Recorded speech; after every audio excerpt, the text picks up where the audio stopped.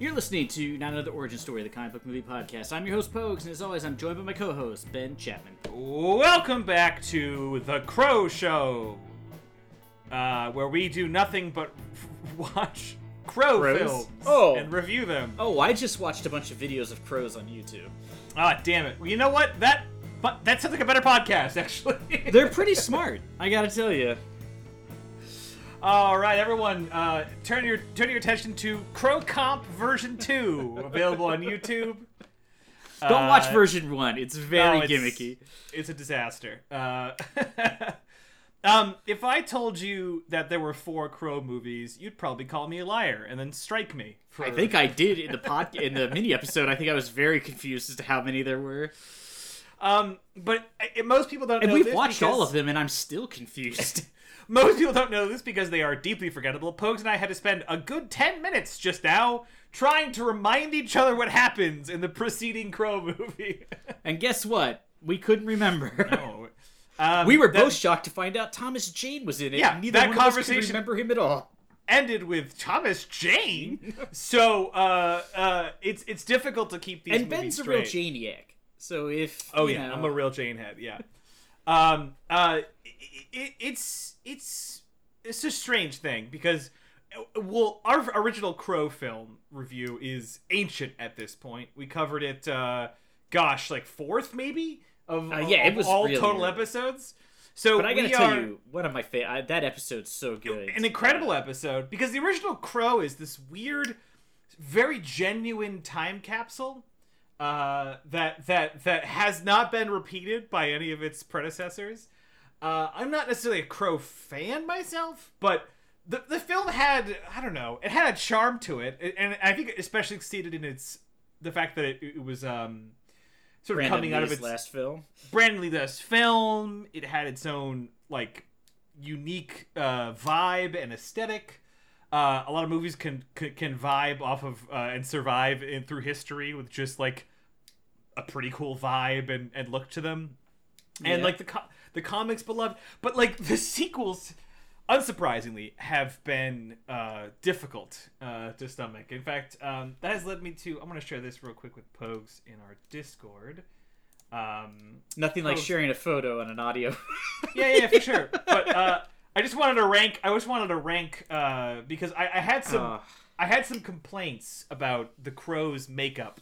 Although it's not makeup technically in this film, but the Crow's face that we see, which is a very iconic, and it's always it is tweaked in every movie a little bit. Yeah, to make it so it's not like for the exact same. This one was very confusing.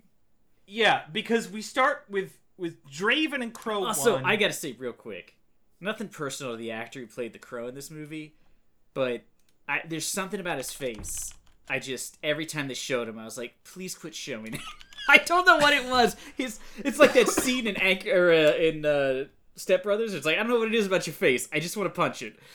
I something about it. And even in this, it's like all the rest of them have like a sort of look, and his look is like, high school jock goes to a party as what he thinks the Crow looked like. You know what I mean? He's like, oh, I'm trying to impress the new goth girl. I'll go dressed as the Crow. I vaguely remember the poster. But the Crow look in the first one is pretty striking. Iconic. Probably one of the most iconic. So iconic. Sting stole it for the WW or WCW.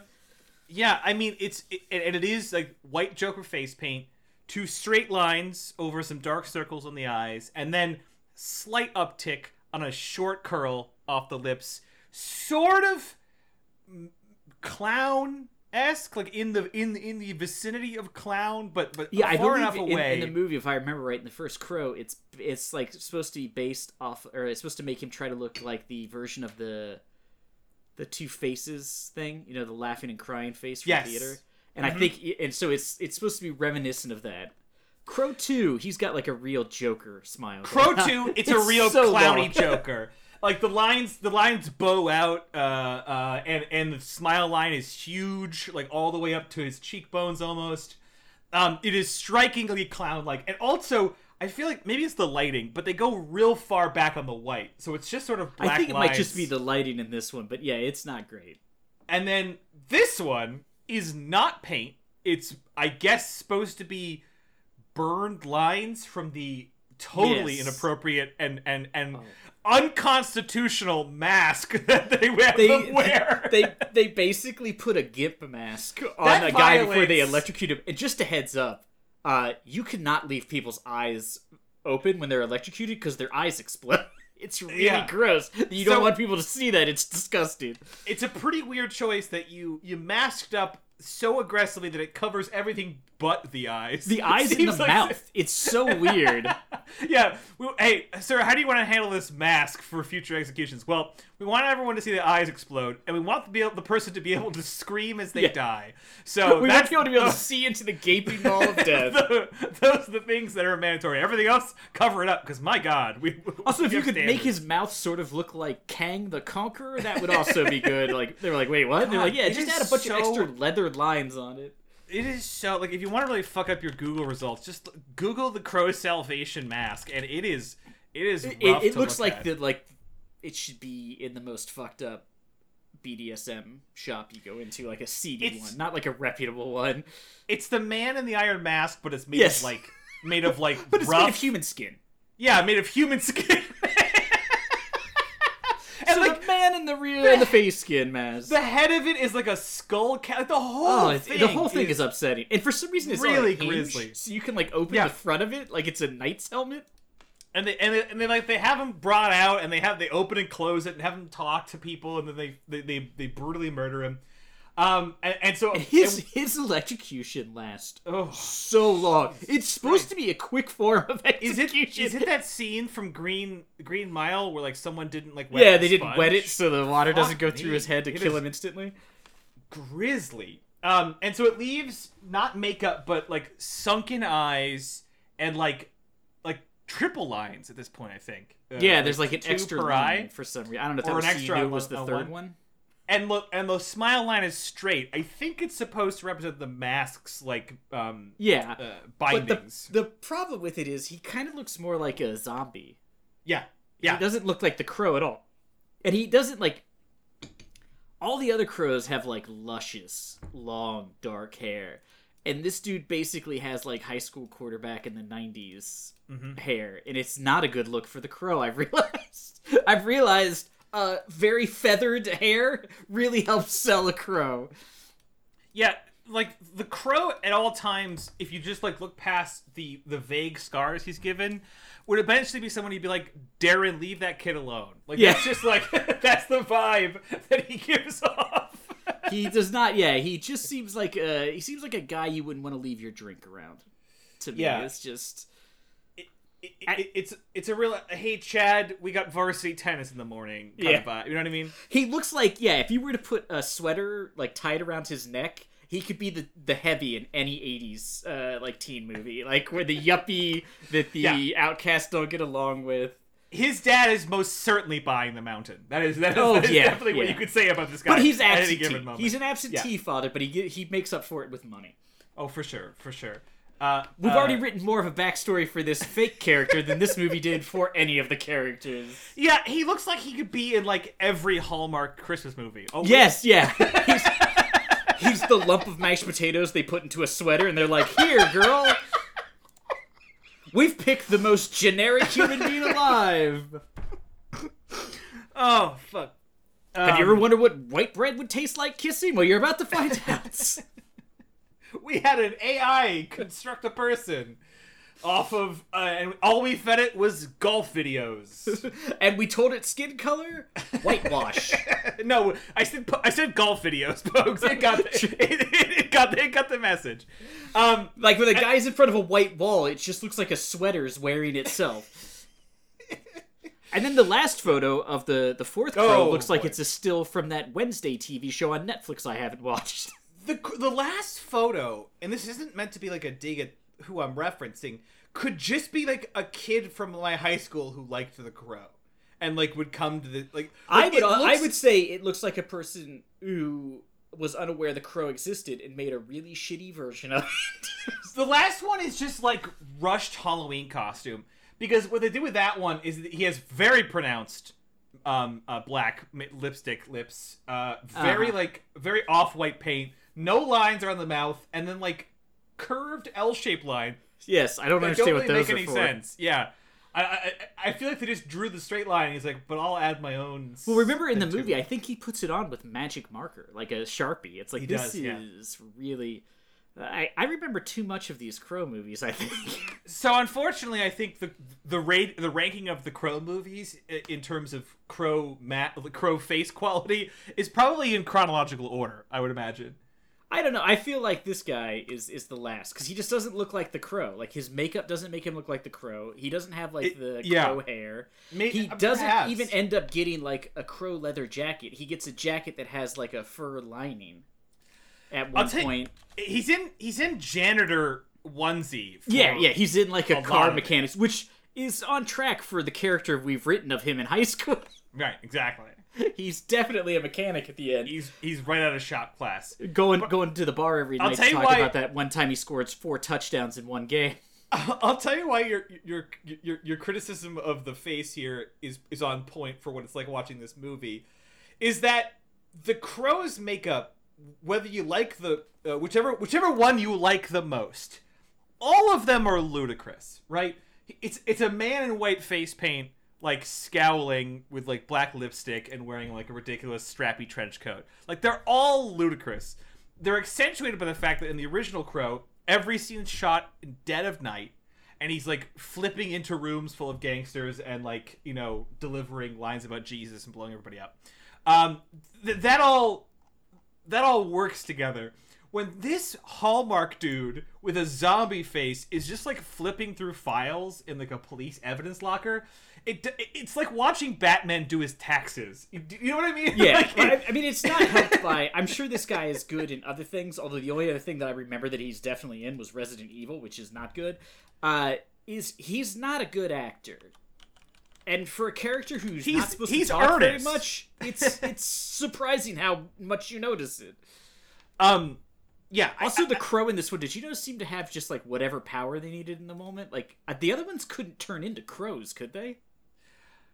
I did actually have to go back and were they able to do that? revisit, because I couldn't remember the Crow basics, because he is like when he shot himself in the mouth and like instantly healed, I was like, that's not how it works, and I had to go kind of like remind myself. And He gets hurt, it just heals. It's slower in the old ones, I think. Yes. In the original, I think he gets hurt, and it takes a little while for He has serious to wounds. he has to retreat and kind of recuperate, which I think is better, because the idea that he's got no weaknesses is rough, because also in the other Crow films, it's presented that like the Crow is the source of his power, and if they get it, they can weaken him. I believe in City of Angels, the whole thing about they actually capture it and like try to Yeah, like remember, I think in City of Angels and in whatever the fourth one's called, Wicked Prayer, I think. Isn't there just like a character who's like, excuse me, his power comes from the Crow, and you're like, why the fuck would you know that? Like, this isn't that common of an occurrence, is it? Someone always seems to get it, and then they pursue it. I did appreciate in this one in a way that the guy was like, oh, I've studied other cases like this. Once he completes his revenge, he'll disappear. And I was like, oh, that's interesting. They're not going to have it be like, oh, you got to shoot the Crow. Because I was like, that gets tiresome really fast. But like, this guy was like, well, we'll just make him think he got revenge on the person he wanted to get revenge on, and then he'll lose his powers. That was, and I was like, that's remotely clever. clever. Yeah, Horribly it was. executed. But clever. Terribly executed, but clever. I mean, most of this... I guess that's really how you could describe a lot of this movie. Clever idea, horribly executed. Yeah, I mean, to its credit, it did attempt some differences. Like you mentioned, that the Crow is the character is killed not by the villains, but because he's... well, indirectly by the villains, because he's framed for the murder that takes place, that originates the character. Yeah, there's some interesting stuff, but again, to the point of like, oh, the Crow's... that this guy is going to be accused of the murder he didn't commit, so he'll come back to like get the true guilty parties. That's an interesting take on the Crow being killed by the guilty parties. So in this one, he sort of has to figure out who they are. But the problem is he does it instantly, and all of the backstory about him being wrongfully accused is delivered by a newscaster who also isn't very good at acting, and Yeah. who like berates a girl who's shown up to see the execution of the man who murdered her sister, and says, "It's been 3 years. Do you have anything else?" Or like something really weird. It's like, lady, leave this girl alone. And also, why did they make them get out in front of the prison? It has gates. Just drive the car through. Like, why'd they make them park outside and walk in? It was very weird, but it was, yeah, it was just, I don't know. Diving into the movie, though, I had some notes that I had. In the beginning, when he's in prison, do you recall that he's brought a cake?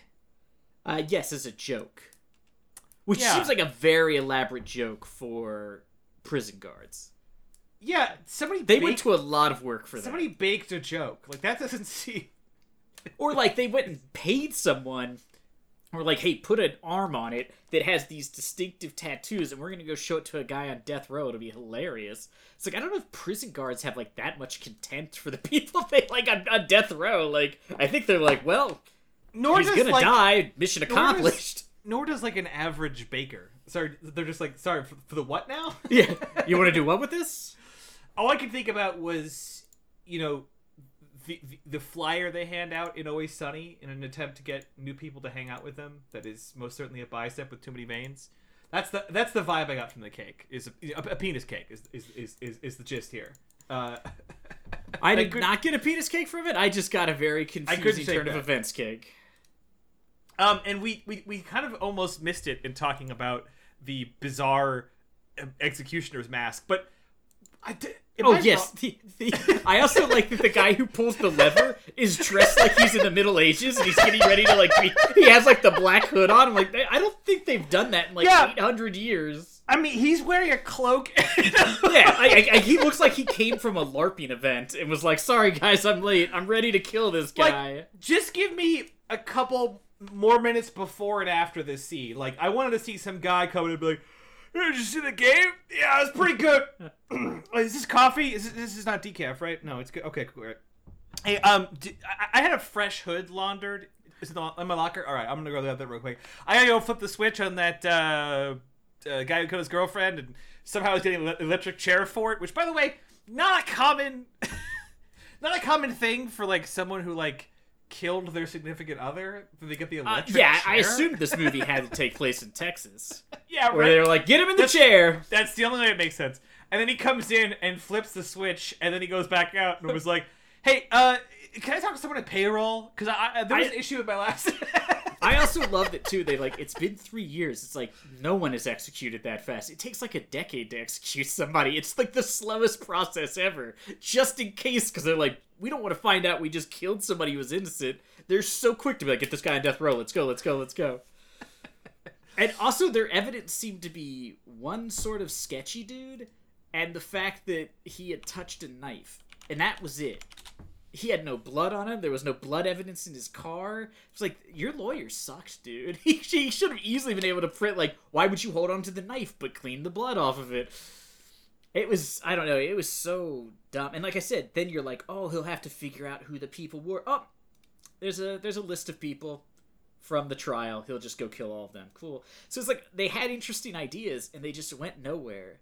And also, speaking of the prison scene, when he escapes, it starts what I would call, and none of these movies have good soundtracks, but this was probably the worst of any of them. This is aggressive, like violent.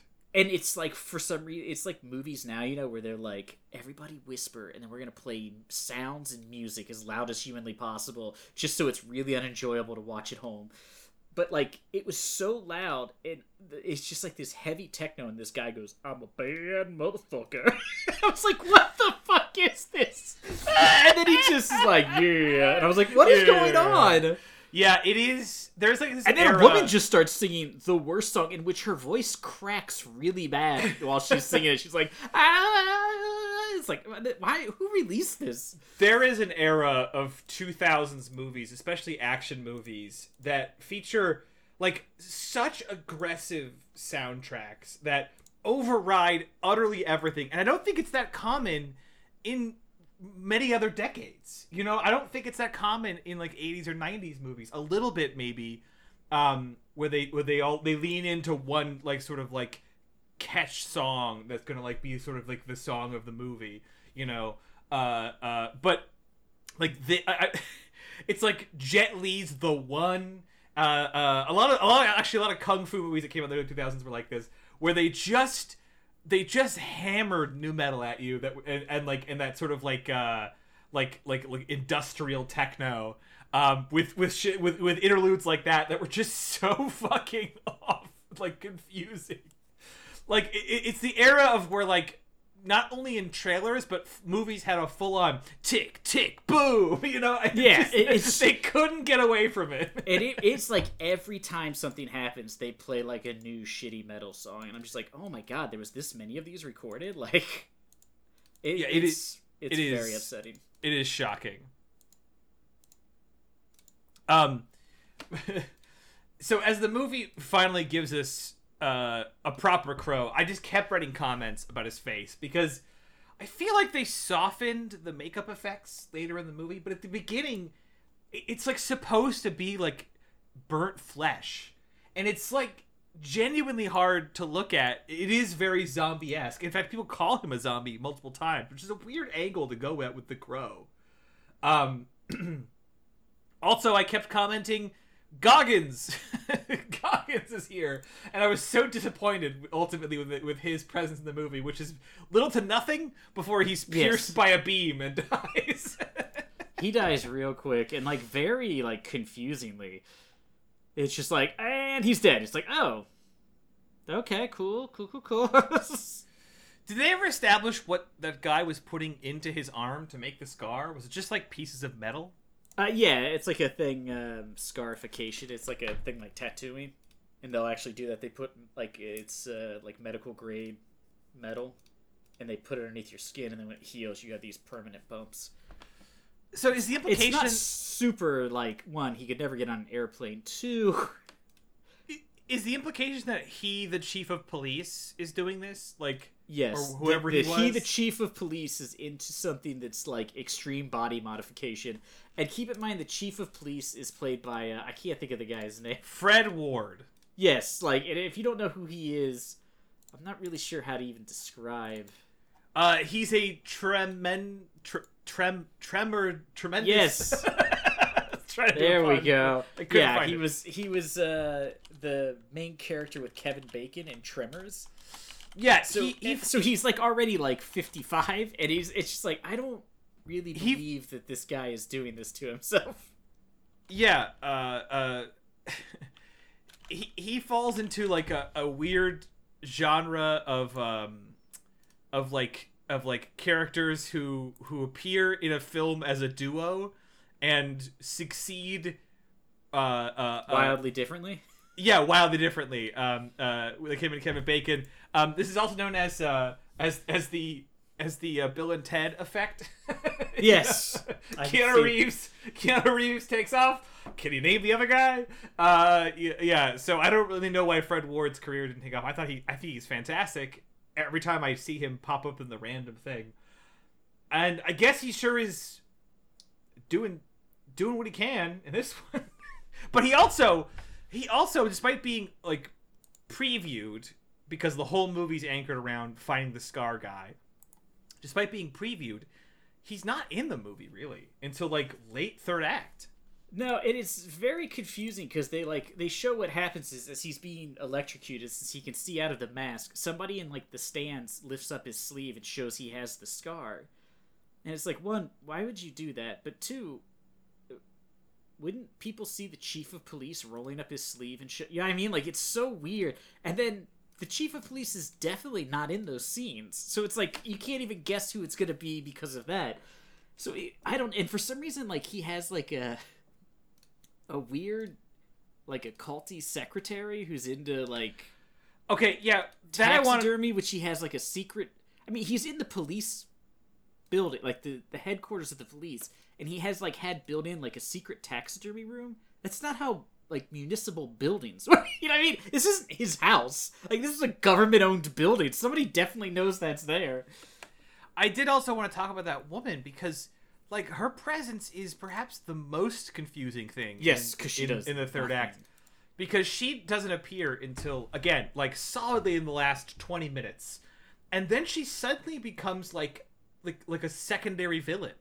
Like, she's in every scene. Like, when she first appears in a scene not in the secretary's like desk, and she's in like the morgue, like looking at the Crow and trying to interpret the Crow's like powers, I'm like, why are you here? Like, what relevance? Yeah. And then she kisses the chief of police, and I'm like, okay, I guess you're with him. But like, again, I haven't even gotten like a hint that you're someone in this plot, and then you're suddenly here. You're suddenly like confronting the Crow in the finale. Like, it just. It's so bizarre. Like, and then like he showed up, and I was like, I really don't care. And it's also like, you earlier threw a metal pole through a human being. Why are you having a hard time beating this old guy? Like, nothing personal to Fred Ward, but it's not like he's ripped. You know, it's not like he's like beating up Stallone or Schwarzenegger or something. It's like he's just an ordinary guy. Yeah, there's kind of a missed plot here at the end, because like we were talking at the beginning, the Crow movies, all two of them up till now, and then again in the fourth one, hinge on a third act premise that people figure out the Crow power and find out a way around it. And I think the implication here is that by faking the scar, yes, he thinks that he's, which is also so this is, I said, like an interesting idea to be like, oh, this guy knows that if he kills the guy with the scar, he'll disappear. And I was like, oh, that's interesting. So he's going to set up the guy with the scar to die, because I didn't think it was him. I thought it was one of his henchmen. And I was like, oh, that's a clever like twist. And then this guy will show up to kill him. But instead, they just cut off the Crow's friend, who was a lawyer, his arm, stuff the metal in it, and then just throw it in a room when it explodes, which I don't know how they knew it was going to explode. And the Crow's just like, well, it's like, isn't the Crow's power magic? Wouldn't it know it's not that guy? Like, you know what I mean? Like, why would he just assume? Like, I feel like the Crow definitely knows who he's supposed to kill. The bird, not the person. So it just seemed odd that it was like, nope, you did it. Good job. Yeah, I could not decipher at the finale, like, how much of it is him powerless because they tricked him, and then him getting his power back, you know, because they, you know, he realized, like, the deceit. I don't know. It was so confusing, and again, it really messes up that final fight scene, because the reason they have to do this in all the Crow movies is because if you create an immortal being that just heals and has a variety of powers in terms of strength and invincibility and firearm like capability that I don't think they had before, because in all cases they're pretty nice, quiet guys, more or less, and now they're able to like wield semi-automatic weapons. If you built this character, like, what's the edge to the plot? What am I concerned about happening? Yeah, because he can't lose a loved one. That person has already died, hence the Crow, and he can't die, hence the Crow, and he can't be harmed or beaten. So what am I here for? Yeah, because like the ending is very weird. Like, they basically kidnap Kirsten Dunst's character, who they also like didn't seem like in like a weird way like they had all of a sudden developed a romance between their two characters. Or was that just me? Did it seem like it was supposed to be like they were into each other now? And I was like, that seems really out of place. Like, they barely know each other. But she seemed to be like, seem that you're way, always connected to me. It's like, you're this girl's like little sister. Like, for all I know, you're like a minor. I mean, it's like very upsetting.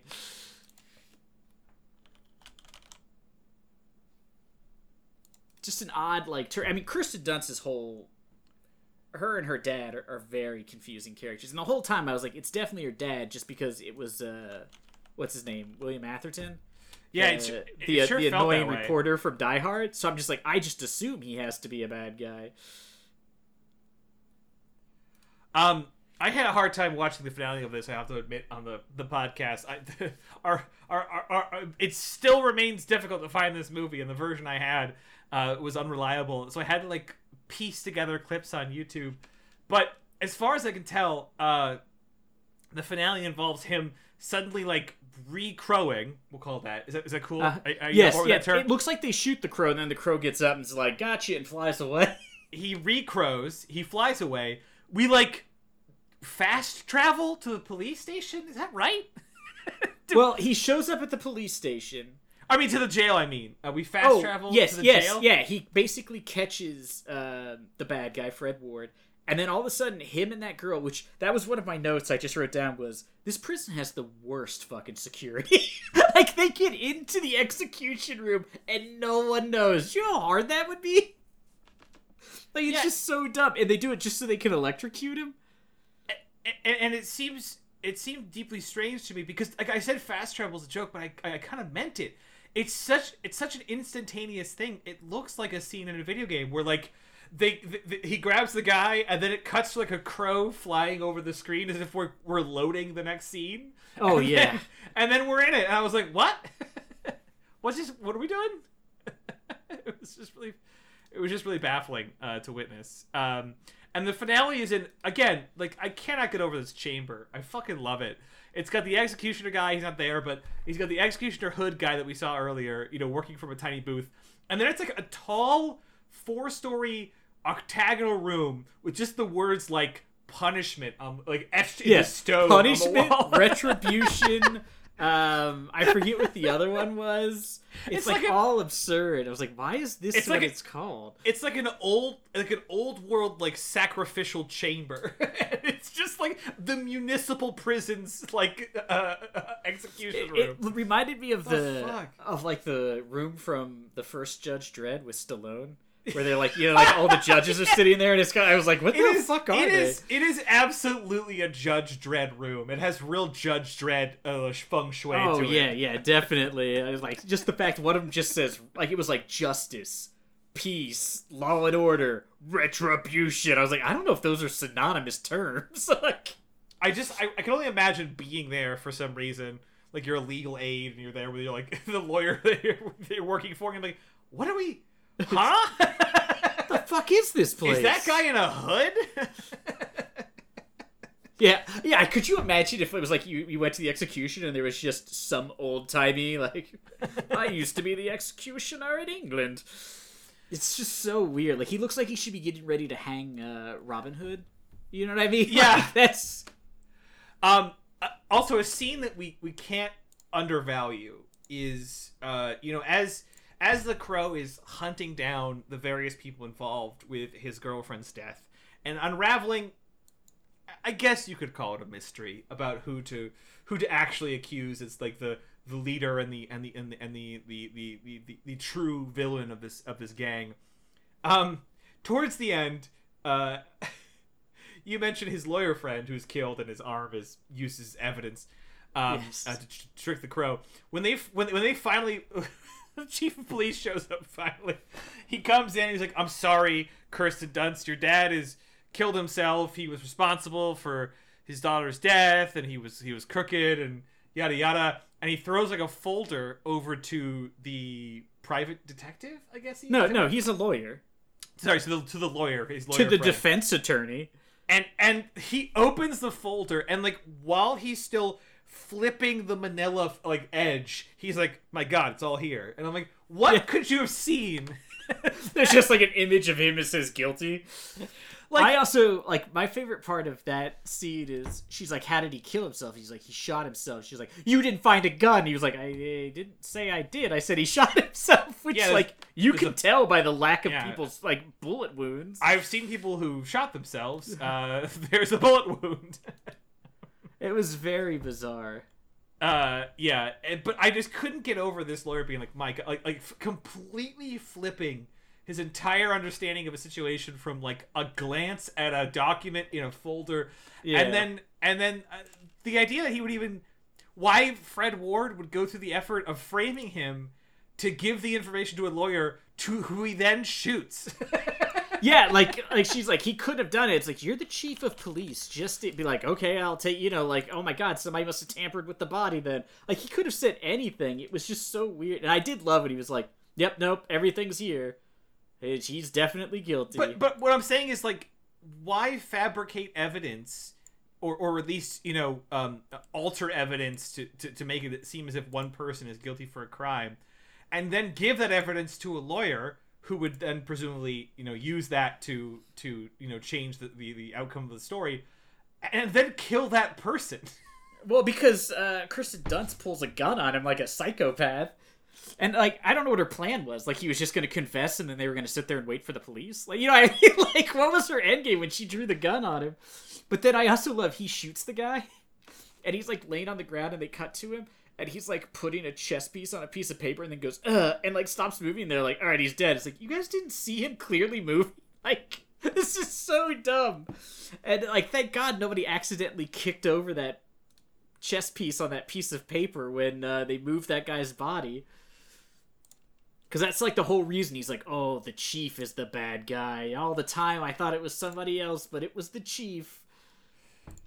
I mean, I appreciate the Crow movie in trying to create something unique with this story, but yeah, it felt like somebody sat down and said, let's not do the usual, like, because, like, not the usual, but, like, the first Crow, remember, isn't, like, there's, like, his sister, the bad guy's sister's, like, a witch, right? Yeah, and that's how she finds out they need to kill the Crow. In the second one, the main villain has a girl who's also a witch. And yeah, she knows they have to. There's always like a counter like voodoo component to try and. And then in the fourth one, remember weakness. The guy just knows as if it's like he saw the other Crow movies.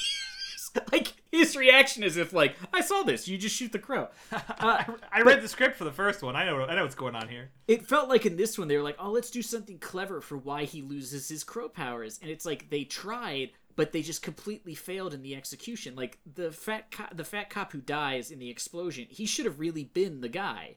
And the whole point should have been that Fred Ward sent, you know, the Crow dude, like, sent that guy to fight the Crow knowing the Crow would just kill him. And then he would lose his powers, and he's like, I gotta kill the Crow now, before he figures out that these guys weren't smart enough to have been running the operation, that I'm actually in charge of it. And that would have been, like, an interesting twist, but instead they like the weird like cut off his arm and pretend like it was just like, God, this is so convoluted and stupid. And like anybody with any slight knowledge would be able to tell the difference between somebody's arm who's been like expertly amputated with like a knife versus half of an arm that's been in an explosion. It's definitely a different look. Yeah.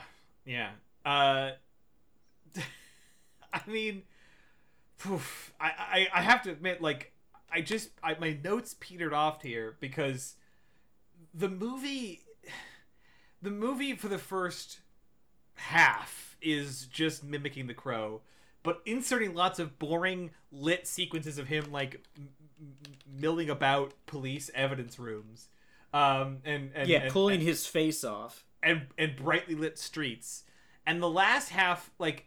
For a moment tries to conceive some interesting like counter spell to the Crow mythos and can't really land it either, and then it ends with like a fast travel sequence to jail where Fred Ward just yells a bunch of nonsense and they electrocute him. Like it was a difficult movie to get through, especially considering the technical hurdles to getting it done. I can understand why. Yeah, there was definitely a lot of issues in watching this, which made the process all the more infuriating. Yeah. I didn't find it to be, like, terrible, but I certainly didn't find it to be, like, good. It was definitely... I don't know. I don't even know if I want to say that. It was a movie. I don't know what else. Because, I mean, it is... Like, there was just... the soundtrack was enough to make me be like, I don't want to keep watching this movie, because it was so obnoxious. And I also loved that they introduced, like, in the first Crow, remember there's that scene where he kills the one guy and then he makes, like, the Crow out of gasoline and lights it on fire? Mm-hmm. So it's like a big Crow. This guy, after every murder, leaves, like, a macrame crow, a crow painted on the roof of a car in blood, a crow made on a piece of glass. Paper. Yeah, it's like, this guy was just all about arts and crafts. Like, I was gonna say, Crow came back just hungry for this is a real arts and crafts Crow. Yeah. And despite my complaint about lots of scenes of him in his ridiculous makeup, you know, doing mundane things, I would not have complained about him in some lofty warehouse sitting in front of like a cry cut machine, just like making different bejeweled items that he's gonna bedazzled items that he's gonna leave around his various crime scenes. Yeah, it's like, they just cut to him with like his tongue out and he's like trying to cut a crow out of some construction paper. Almost there. This one's gonna be great. I also or a cut of him having to like go to Michael's to pick up more glitter for his. Yeah, he's just standing there with the crow face, like looking and being like, "Is this glue good? Could I use this for scrapbooking?" I had a coupon that said 2 for 1, but I couldn't find the same brand twice, so I have 2 different ones. Is that something that I could? What's the? Do you guys not sell markers anymore? All the while, at? Like lady from Ipanema is just like playing over. Yeah. You're like, God damn. I would have loved that if that he's behind like a woman who's angrily talking about coupons. I was in here last week and they were only $2. Now they're $3. Yeah, and he's just like humming to himself.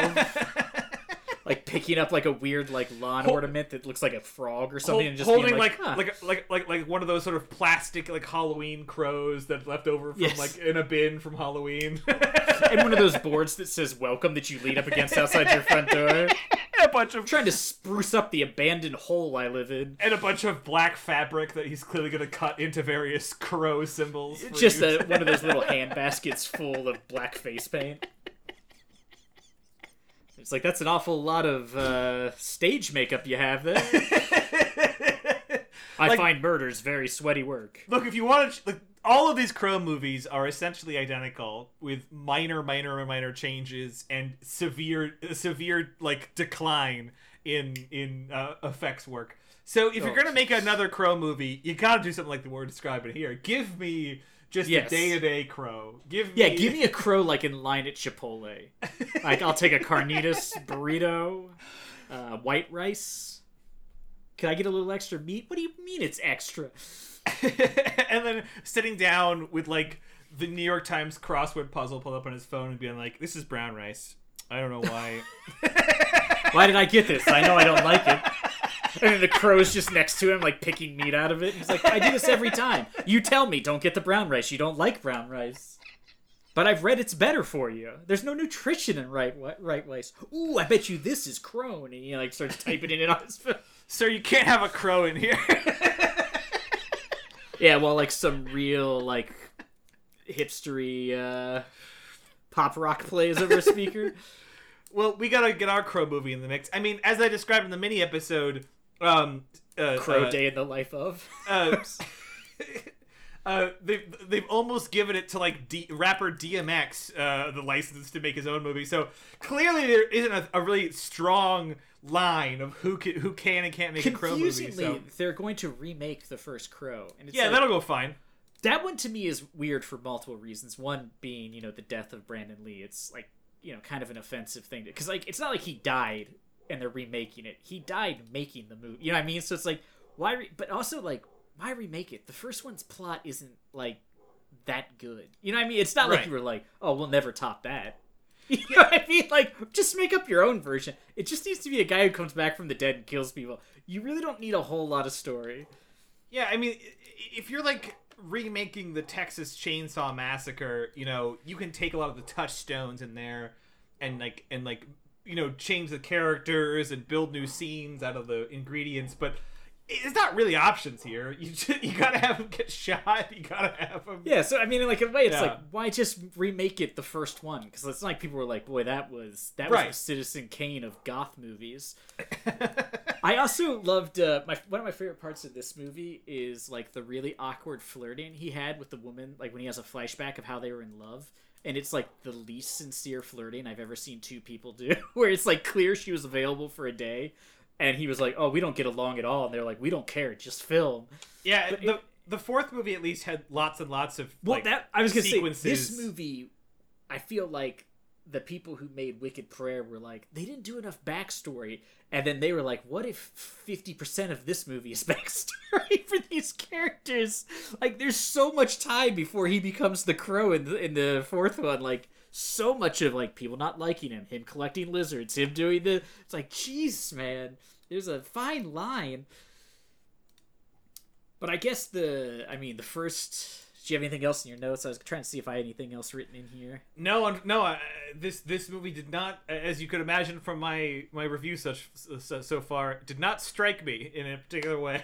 I have this down. I did love that when Kirsten Dunst was like, I just don't. I wish I wasn't alive because she just found out her father may have had something to do with the death of her sister, and he's like, here, let me show you how she died. It's like, bro, that's it's not a way to that's not gonna help a suicidal person. And he's like, she fought to the end because she wanted to live. It's like, you also could have just said that.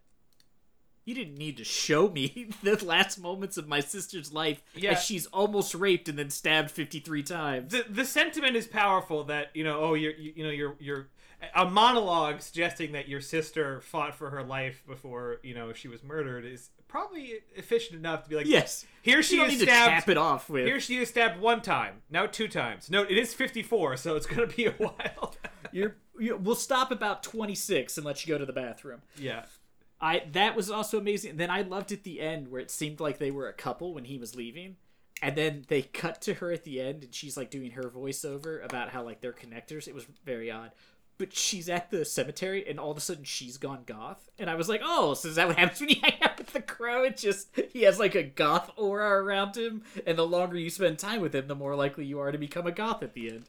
Yeah, it's just like Kirsten Dunst to end a movie standing in a cemetery. Just like in Spider-Man 1 and 2, I think. It's where she shines. That slightly dumb look she can do, where it seems like she's some sort of brain trauma.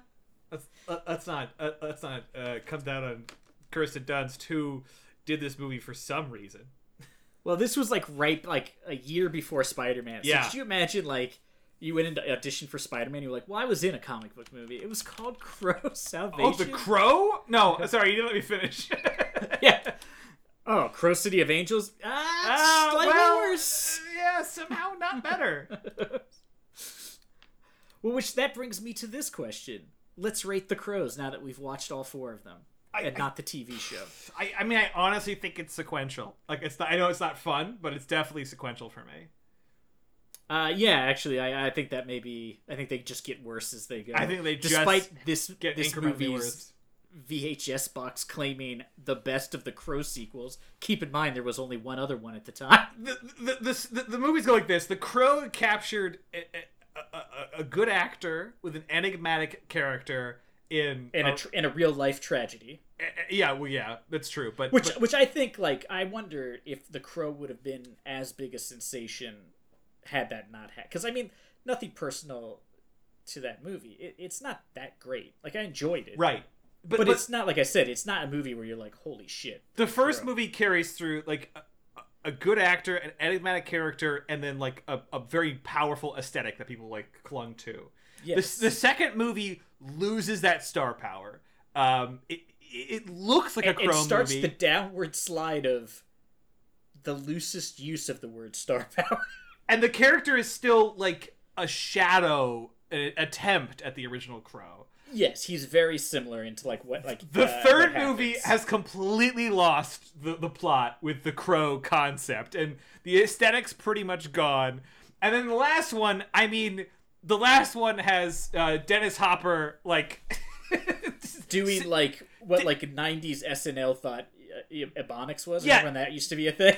The last one loses every single fragment of the original Crow and devolves into a high school looking kid walking around in hurried makeup while Dennis Hopper utters quite literally the line, "I now pronounce you the devil and his shorty." So I mean, also after a lengthy amount of racism towards Native Americans. Yeah. Piece after piece is lost from the Crow concept until there's nothing left. And I remember my favorite part is in the 4th one when the Crow shows up and they're at that old people's party and nobody reacts to these weirdos walking in. But as soon as he shows up, they're like, quick, shoot the Crow. And I was like, wait, nobody earned this information. At least the other ones, there was a witch. How does this guy know? They were just so quick to get into the beats of a Crow movie.